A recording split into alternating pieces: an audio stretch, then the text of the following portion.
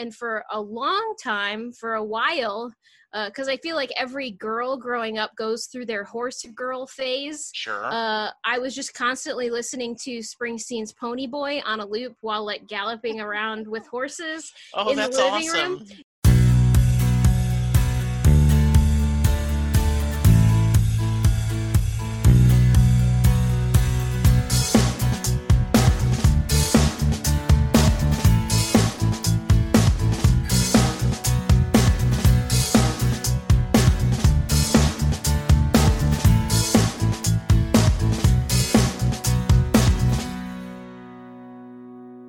Hello, everyone, and welcome to a new episode of Set Listing Bruce, your podcast all about Bruce Springsteen, his music, and mostly his fan. I am your host, Jesse Jackson, playing with Zoom. I normally record via Skype, but I'm joining the aughts by Zooming like everyone else, and that means I get to see my wonderful guest.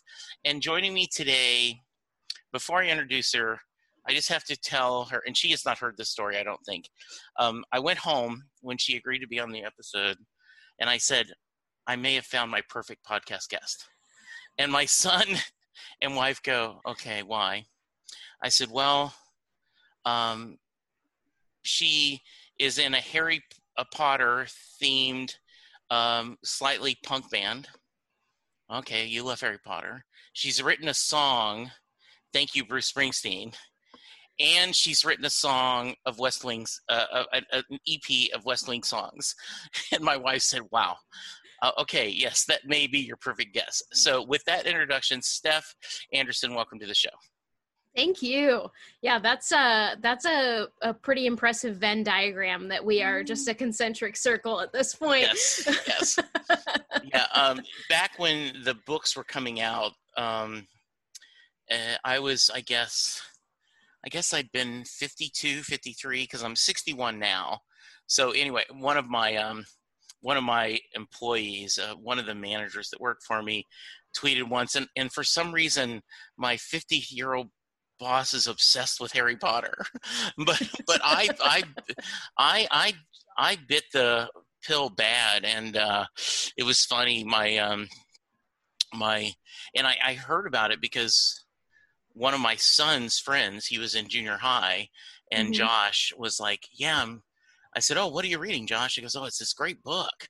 I'm like, oh, okay. And so I went and checked it out and became obsessed with the series. So everybody, I feel like if you can, dive into those first couple of books, you're pretty much hooked from there on out, etc. Absolutely. I think I found mine at Costco back when there were only the first two out, and you could get them. They were both on the table there in America because they released so quickly. So, yeah, it was book release season, that time period of the Harry Potter fandom. Nothing else will ever come close to it, I think. I had somebody, I can't remember if it was on Twitter or TikTok. They had commented on something about book release being their favorite time of the fandom, and I was like, well, it seems so far away at this point with how the fandom has progressed, etc. too. Yeah. So Steph, in fact, and listeners, I promise we're going to get to Bruce. But I did warn Steph. I said I do go off on tangents. So I believe it was book 4. May have been book 5. I can't remember for sure which one, but there was one that was this massive hype, like they all are, but it was a big hype. And there was a Logan Walden's bookstore that back when they had Walden bookstores, and I had gone in and reserved a book. Okay. And so we were at Sam's. Speaking of Costco, and that's what may remind me, we were at Sam's earlier that day running errands, and the book was there. Okay. And Linda's like, "Or you can pick it up." I'm like, no. I ordered it from Walden. I got to be loyal to my bookstore. I'm going to do it. So we run our errands, and we get to the bookstore, and the lady says, "Yeah, we're sold out." Like, no, Yeah. I reserved a book. Just no. I'm like, I said, but I see other books behind the counter. Well, those are reserved for someone else. Okay, disappoint them. I'm here right now. And she Yeah. would not give up. So we ended up going back to Sam's and picking up the book. But I remember just being, heaven forbid I wait a couple of days to get the copy, right? So. Yeah, I remember I was in 8th grade, and it was the just before between 3 and 4. And I vividly remember we had to do a newspaper project where you had to write all these articles and format it. And mine was about all the rumors around what even book 4 was going to be called, what it was going to be about, etc. Nice. So yeah, it's that time period was wild. Like, yeah, and I guess we get a little bit like last year when Bruce started on Instagram the Western, we now know Western stars, but there was that Western thing like, oh, what's this mean? Yeah. And the speculation. So there's a little bit of taste of that. Yeah. But not quite the mania. Yeah. Because you had all the eagerness of not just the kids reading it, but the parents reading it, and just this was a phenomenon. Yeah. Yeah. And I'm kind of a sucker for any of that stuff that's kind of like drawn out and everything. I think maybe less so now, but in college, the J.J. Abrams dropped the trailer for Cloverfield, and everything was like, what is this going to be? And then we saw it, and it kind of sucked.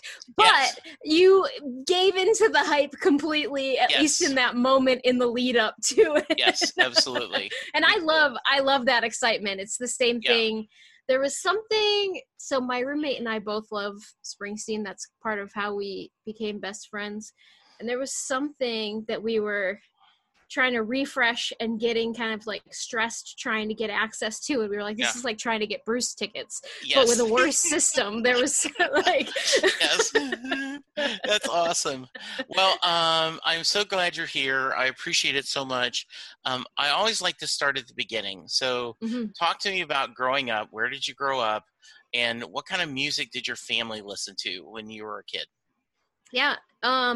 So I grew up in the suburbs of Metro Detroit, which shaped a lot of my growing up. We lived in almost the direct center, kind of a commuter town between Detroit and Lansing, which is the state capital. So it was a lot of living amongst engineers and doctors and even politicians and people that work out in Lansing, etc. And then my family, which was a family of artists. My mom was in radio and television. My dad was a photographer and had eventually his own photography and video studio. So growing up for me, all of my siblings we're 6 years apart. There's 3 of us. So I had 6 years of being an only child. And I always say that it was kind of mom, dad, and Bruce Springsteen, or any other like classic rock. But Bruce Springsteen was kind of omnipresent around then. I was born in 1986. So, we're coming on the just on the bubble of the 1980s Bruce hype too. Yeah. But we also had Bob Seger. Being in Detroit, from Detroit, Bob Seger is my summertime music. I've realized. Absolutely. And my family was huge into Motown, everything. I didn't listen to a lot of kids music or anything like that. And for a long time, for a while, because I feel like every girl growing up goes through their horse girl phase. Sure. I was just constantly listening to Springsteen's Pony Boy on a loop while like galloping around with horses in the living room. Yeah. So like that, that kind of gives you a picture of just how omnipresent. My dad managed bands in Detroit too, before they moved out of Detroit proper. And so he was just always playing music, and my mom was always playing music too. So they were just really present in the music scene around Detroit when they were growing up. And so to them, it was just like music, especially rock and roll, is going to be in our household. You're not going to escape it. It's going to be in our cars. It's going to be on our boat, etc., whatever it might be. So we already know that you fell in love with Harry Potter, but as you're getting into junior high and high school, did you have a rebellion phase where you like, oh, that's my parents' music, and did you find your own?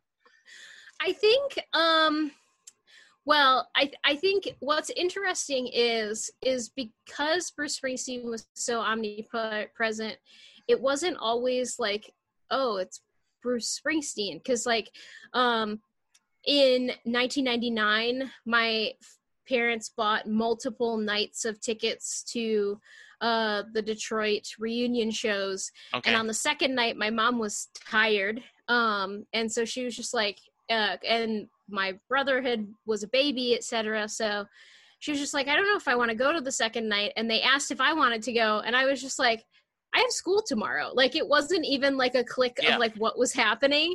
But in middle school and high school, I mean, I loved MTV and VH1 in particular, all through middle school and high school. So whatever was playing there was also present.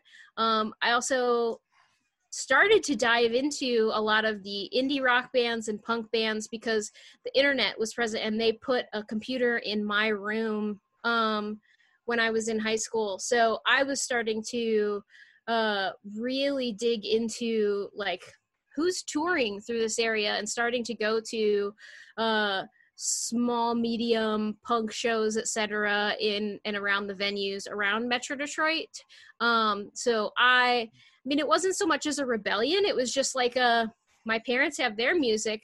There's got to be music that's being made that I can go see in a venue that's not the Palace of Auburn Hills, right, or like a basketball stadium. And that like hooked me, is seeing live music in small venues at a fairly young age. Made it pretty clear that was what I love. So I started listening to, I mean, he's also a big Springsteen fan, but Ted Leo and the Pharmacists are one of my favorite bands to this day. I had a early kind of like proto-emo phase with early Dashboard Confessional, etc. So there's a lot of like punk floating around. Against Me came up and in there, out of there. So, and there's a lot of bands that have just like come and gone that are still in my iTunes collection because I bought their CD for $5 at the show, and they probably didn't go on tour again. But I think that's kind of nice that instead of a rebellion, you kind of this open, well, I love what they're doing, but I want to find my own voice too. I want to find my own. You know, I grew up in, my dad was in the Army, so we moved around a lot. But once we finally settled, a small town in Louisiana called Lake Charles, Louisiana.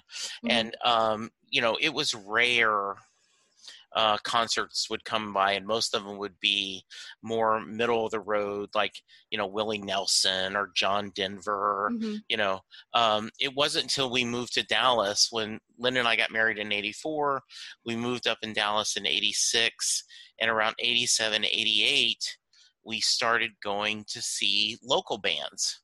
Yeah. And all of a sudden you love the fact that, you know, these local bands would actually thank you after the show. I mean, right? Like, hey, Jesse, thanks for coming out. And I made that joke, like, last time I saw Billy Joel at the big arena, he didn't say afterwards, hey, Jesse, Linda, good to see you, right? And you started becoming fans of these local bands and these small venues of whether they're singer-songwriters or rock and roll bands. So I think that's cool. Very early, you figured that out, and that became something you love doing. Yeah, and I also decided that I did not want to go to the giant high school in my town. And so I asked, and we found a small private Catholic co-ed. I made sure because I hung out with guys a lot more than girls. So I was like, I don't know if I'll have any friends if I go to an all-girls school. But I was going to a private Catholic school in downtown Ann Arbor, Michigan. Okay. Where when we had half days, my parents couldn't come get me because they're kind of both working. And so we would go walk downtown. And so I have this early exposure to college town life too, and seeing, just bands playing at 3 p.m. on a sandwich shop. So live music, no matter what, has always been really, really something I love, which where I live now kind of sucks for it, but eventually I'll get out of it. So where do you live now? I'm currently based just outside of Cincinnati, kind of between Cincinnati and Dayton, Ohio. Okay. And Cincinnati's music scene is pretty interesting.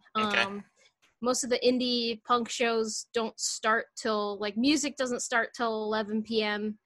And now that I have a Monday through Friday 8 to 5 job, I can't exactly show out at Tuesday at 11 p.m. or stay out till 3 a.m. to see the headliner. Right. So I've shared this story a couple of times on the air.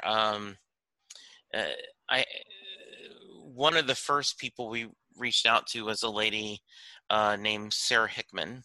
She was a singer-songwriter. She's kind of retired now, so 87, 88, she's playing shows, and she kind of had a house gig at Club Dada, which was down in Deep Ellum, which is just here's my audience can't see, but you can.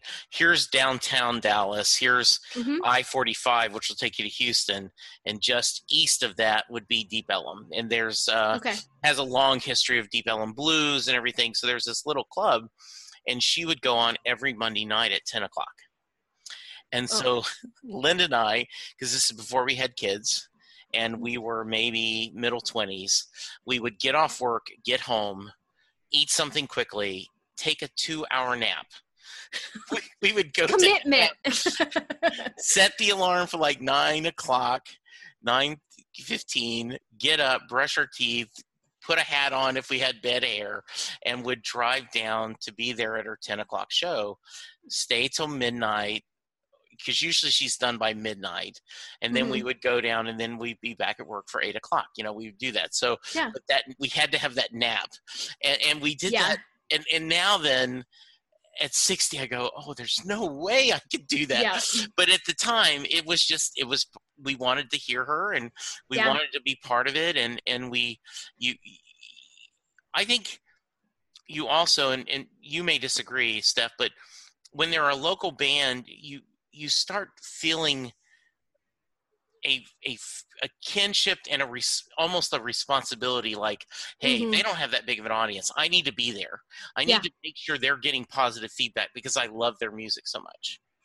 Yeah, I definitely feel that. And that's the thing too, is for me now living here is I can make it an event, but I was spoiled. I was so spoiled in Ann Arbor because then I went to college at the University of Michigan.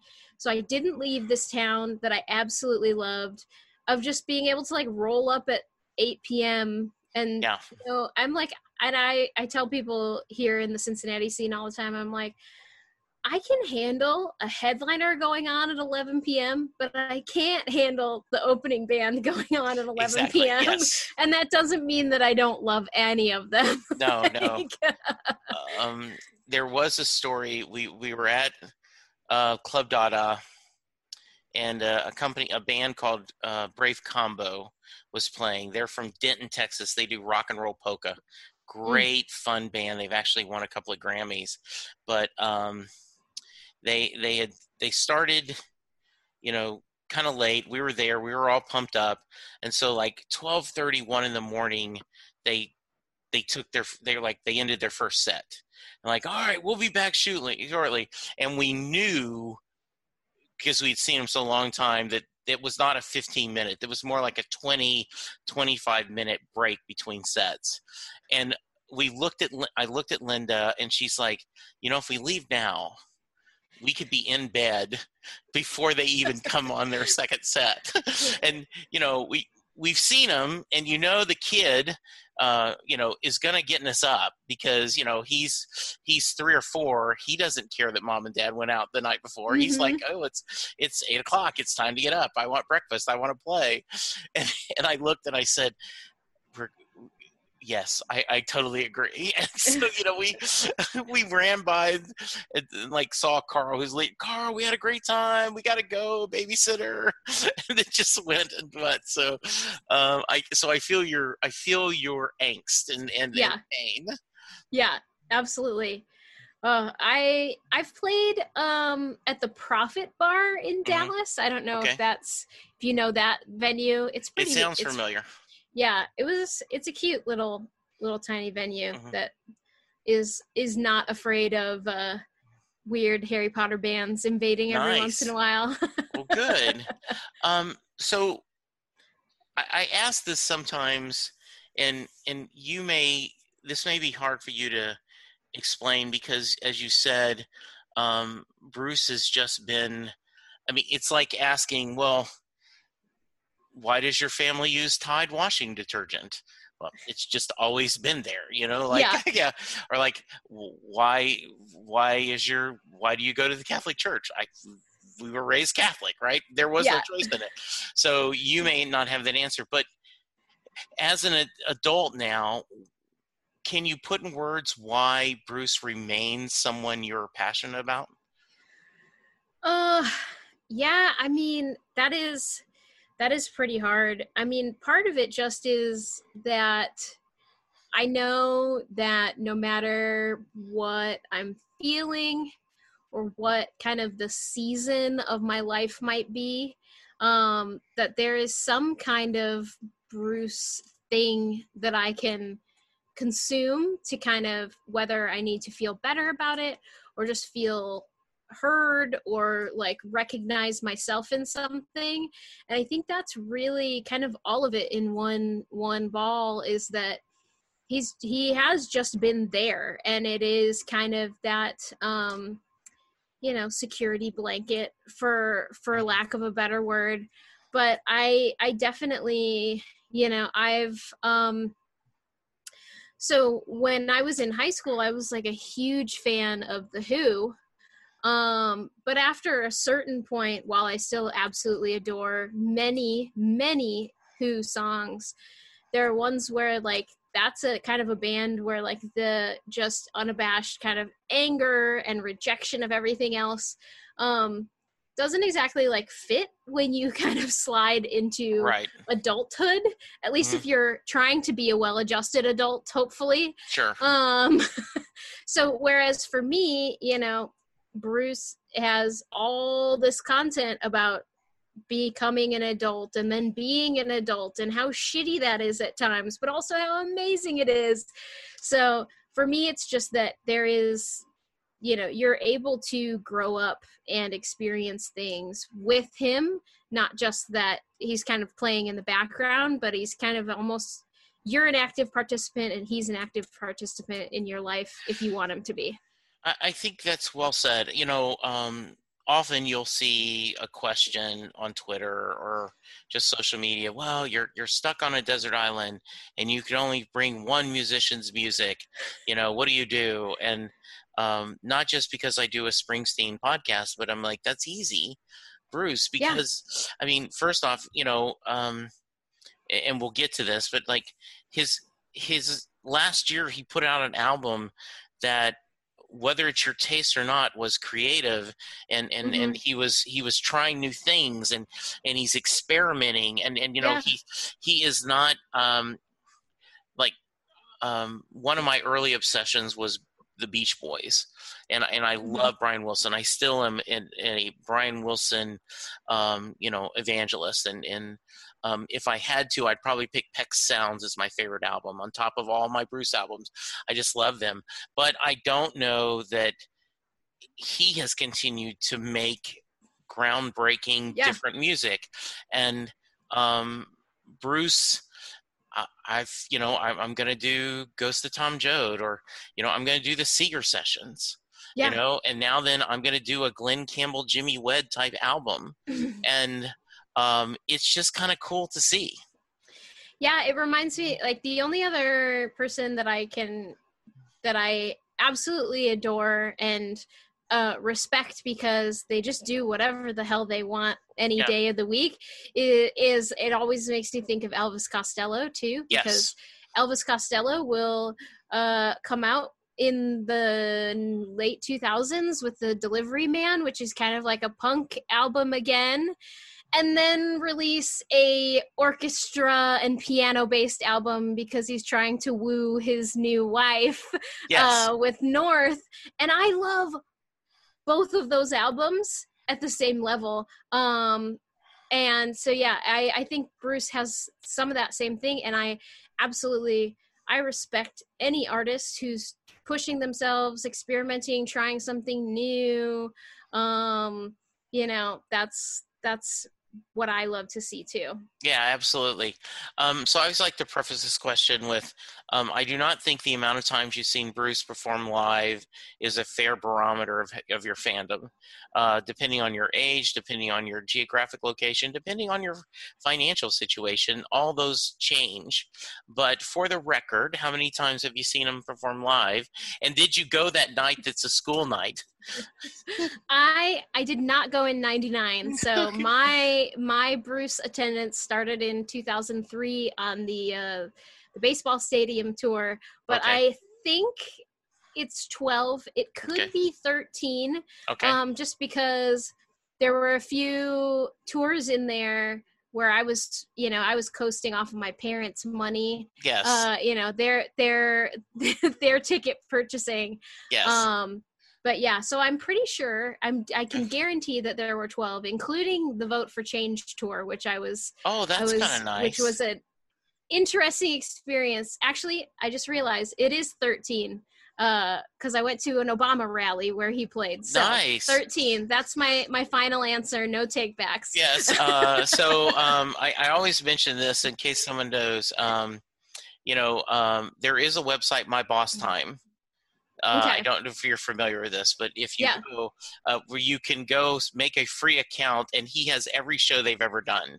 Perfect. So you can go, you pick which shows you've had, and then also there's underneath, then it'll then tell you what's the most songs you've heard, what's the rare songs you've heard, cool. What percentage of albums have you heard. So I always recommend that. It's a great thing. Do you think... I just had a writer, Ron Martz, who's a big comic book writer on, and he talked about the two biggest influences on him as a writer were Bruce Springsteen and Stephen King. So you are obviously very creative. Yeah. You do a lot of different things, not just musically, but other things. How much has Bruce's music and actual career influenced you? I mean, they're kind of inextricably linked at this point too. Yes. So I picked up a guitar at 11. then my dad said, "That's my guitar. We're going to buy you your own guitar so that you don't mess up my guitar." What a great dad. Yeah. Not like I'm going to encourage you, but I don't want peanut butter and jelly on my guitar strings. Not that you were a guest, but yes, that's awesome. Exactly. And I took guitar lessons for such a long time, but my guitar teacher was more of a shredder and I was not a shredder, etc. So, but when I kind of immediately started writing my own music once I got good enough at guitar, because I got bored with playing covers. But when I started Tonks and the Aurors, which is my wizard rock band, so the rock music about Harry Potter, I kind of approached it, and it wasn't until after reading both the Bruce book and Bruce's autobiography that I kind of realized that I was, without even knowing it, kind of approaching this band the way that Bruce was kind of approaching his musical career early on. Was I knew exactly what I wanted out of it. I knew like what I wanted it to sound like. There were all these wizard rock bands. They were almost all men playing electrified rock and roll. And then there were a handful of women playing acoustic guitars and playing piano. And I said, I don't want to do acoustic guitar and piano. I want to play rock and roll. I want it to be classic rock influenced, punk influenced, about Harry Potter. And so it started from there. And it was after my first show, my very first show, where my now friend Matt of the Whomping Willows said, "You're like the Bruce Springsteen of wizard rock."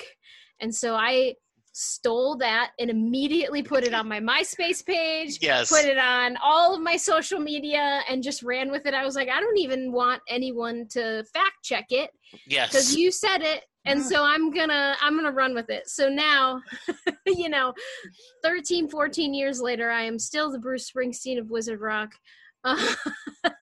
And I mean, I don't know if performance-wise that's always accurate, but I do feel like I have this tendency to write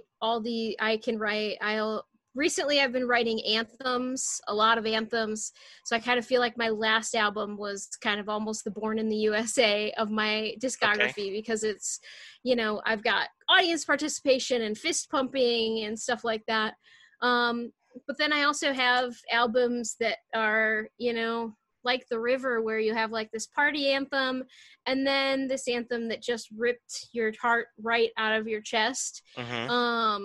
And so I think I just soak all of that up, that inspiration of lyricism and presenting really important topics in a format that flies under the radar for the people who aren't paying attention in a crowd. So when you have a kid in a library screaming, "Yes, oh, witches," while their parent is like playing on their phone, not realizing that I've just indoctrinated them into intersectional feminism. That's nice. So I'm glad you brought that up. So it sounds like you've early age, you started taking guitar lessons you're doing, and you started, was it music and lyrics both? You just felt this desire to create? Yeah, I am a lyrics and music tend to come together person. I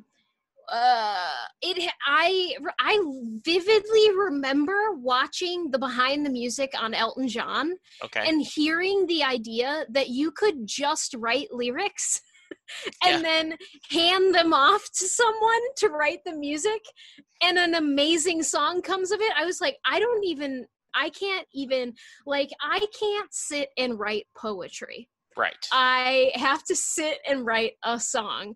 So yeah, I am as soon as I started playing guitar in the music group that played music at Mass at my Catholic school. And that was what took me from a very lazy guitar student to somebody who was like, I can't be embarrassed at my high school Mass, so I need to be a better guitar player. And so once I got chord changing and everything down, it was done. I was like, okay, I'm gonna start dabbling in writing songs. So, I'm going to date myself, but there was a series of commercials, and where, hey, you got peanut butter in my chocolate. Hey, you got chocolate in my peanut butter, Mm-hmm. and they to advertise Reese's peanut butter cups, but Harry Potter fandom, music. How did you put the two together? Well, the good news is people had already started doing it first. Right. And yeah. Yeah, because I always make the joke, if Bruce isn't touring, I go to Dragon Con.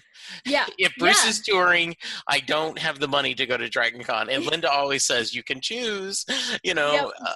And so I'm certainly aware that there is this whole subgenre of science fiction and fantasy and conventions of folk singing and all these kind of fun bands and music. So please continue. Yeah, there's even separately from the whole folk scene, because there's a few crossover artists between wizard rock and folk.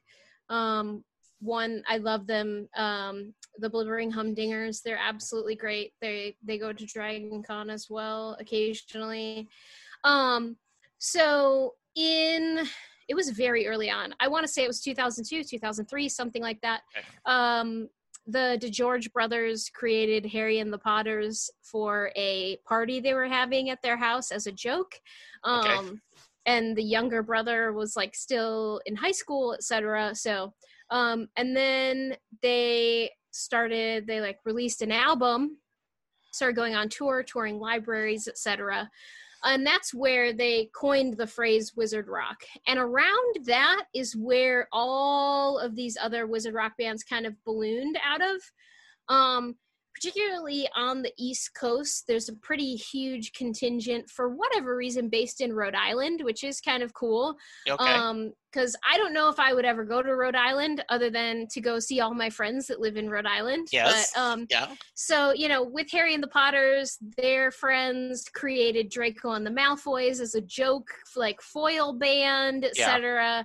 My friend Matt created the Whomping Willows because, of course, we need tree representation in this. But sure. So I was in college. MySpace was king. That's how all musicians were getting everything out there. And I think somebody at college was just like, hey, you like Harry Potter?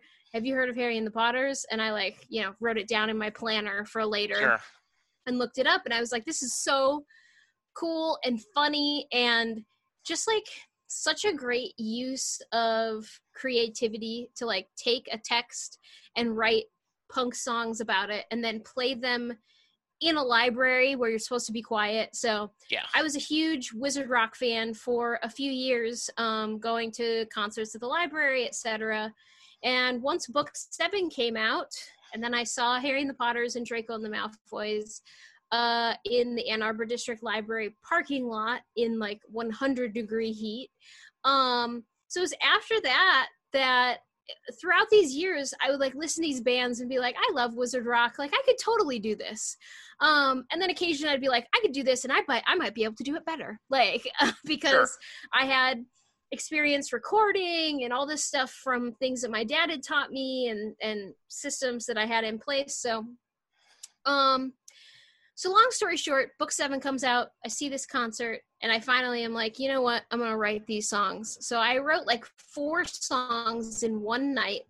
And then I was like, so I got these songs and I made a MySpace and I put up demos that were just literally recorded off of my Mac PowerBook G4's microphone and put them up on MySpace. And within a week, because MySpace, wizard rock wouldn't exist without MySpace, like hands down, because people could find these bands so quickly and spread the word that I had like 200 followers in a week, which was big for somebody who had just released demo tapes onto internet radio sites and stuff like that. So So yeah, so that was kind of it. Everything went very quickly from there. I recorded my first album all by myself in my apartment bedroom.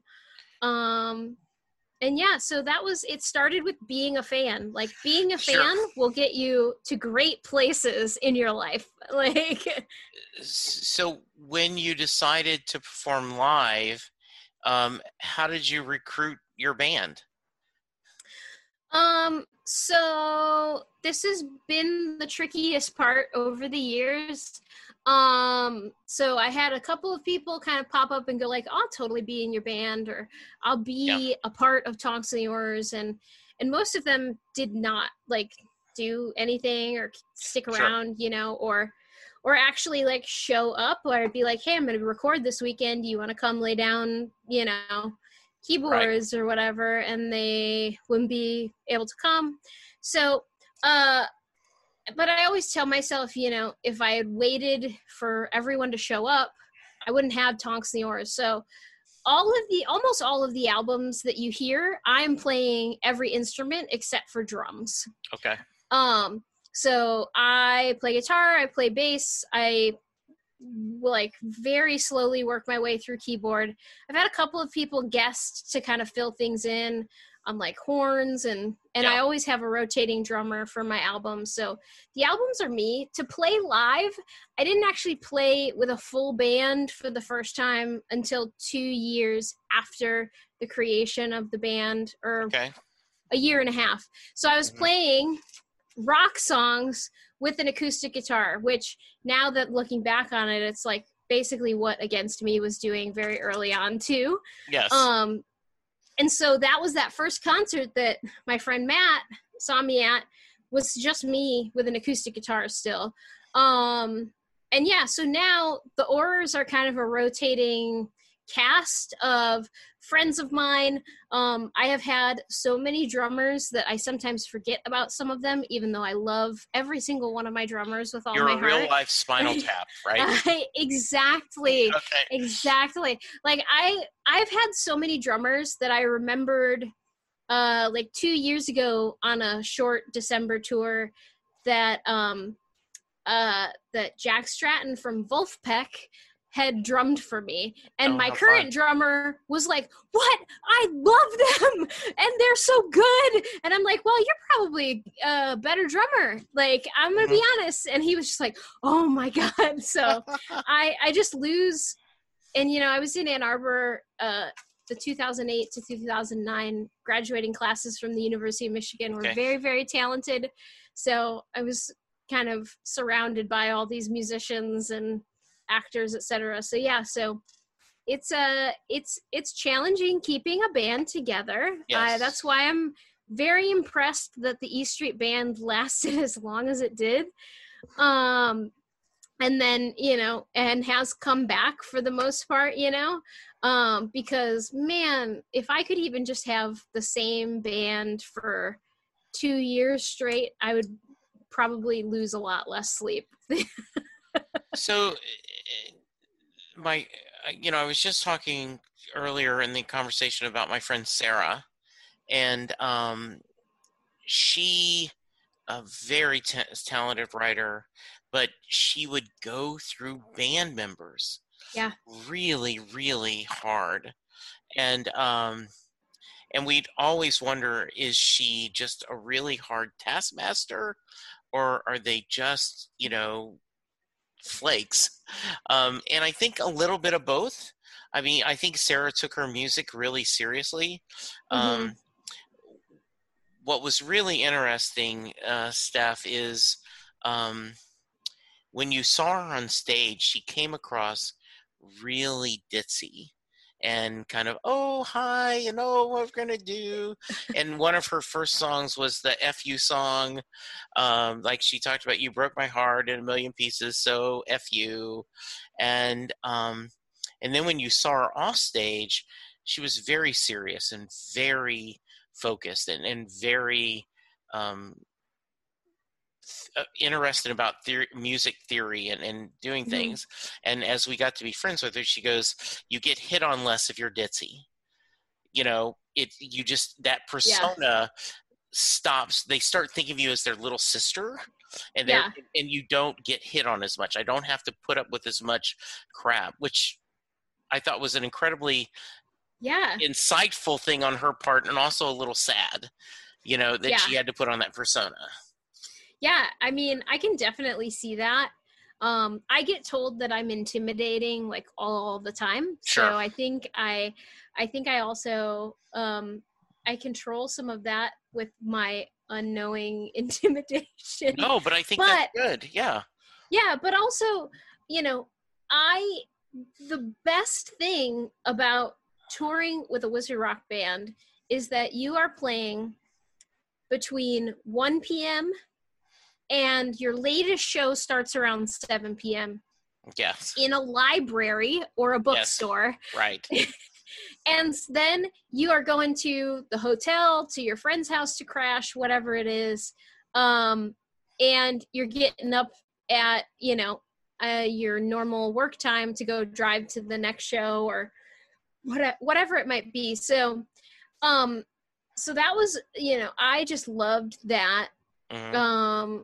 I wasn't having to deal with crew members who were jerks or whatever it is, drunk people at the bar or whatever, all these things, which I played in in a couple of like indie bands and some cover things and stuff like that here and there. And so the libraries, it's a safe place.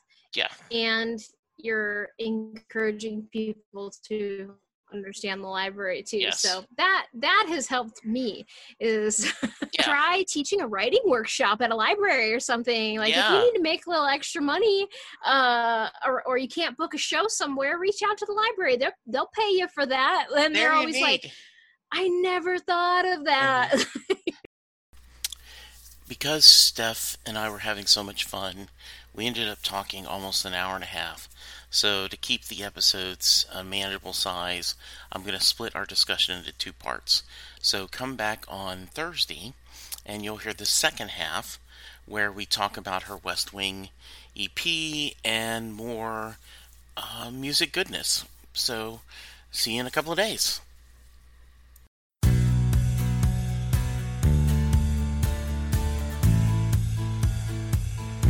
You just heard the fun talking, hard rocking, music loving, album ranking, fan thinking, joy spreading, lyric reading, story sharing podcast that is the one, the only Set Listing Bruce. Set Listing Bruce is part of the Southgate Media podcast group. The theme for Set Listing Bruce was written by David Rosen, used by permission.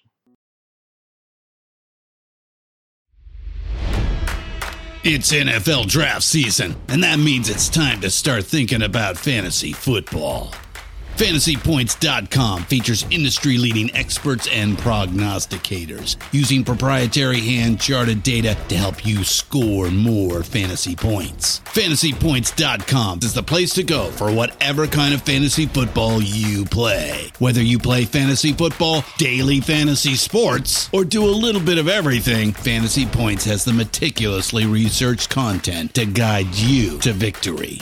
And why wait for the fall? Fantasy Points also covers the new spring football league, the UFL. Join the guru, John Hansen, Scott Barrett, Joe Dolan, and other massive names in the fantasy football universe with an exclusive offer. Use code Pantheon for 15% off any Fantasy Points package, including the all-in package, with access to every article, tool, and data nugget that Fantasy Points has to offer. That's FantasyPoints.com and code Pantheon for 15% off at Fantasy Points. FantasyPoints.com, code Pantheon. Score more fantasy points.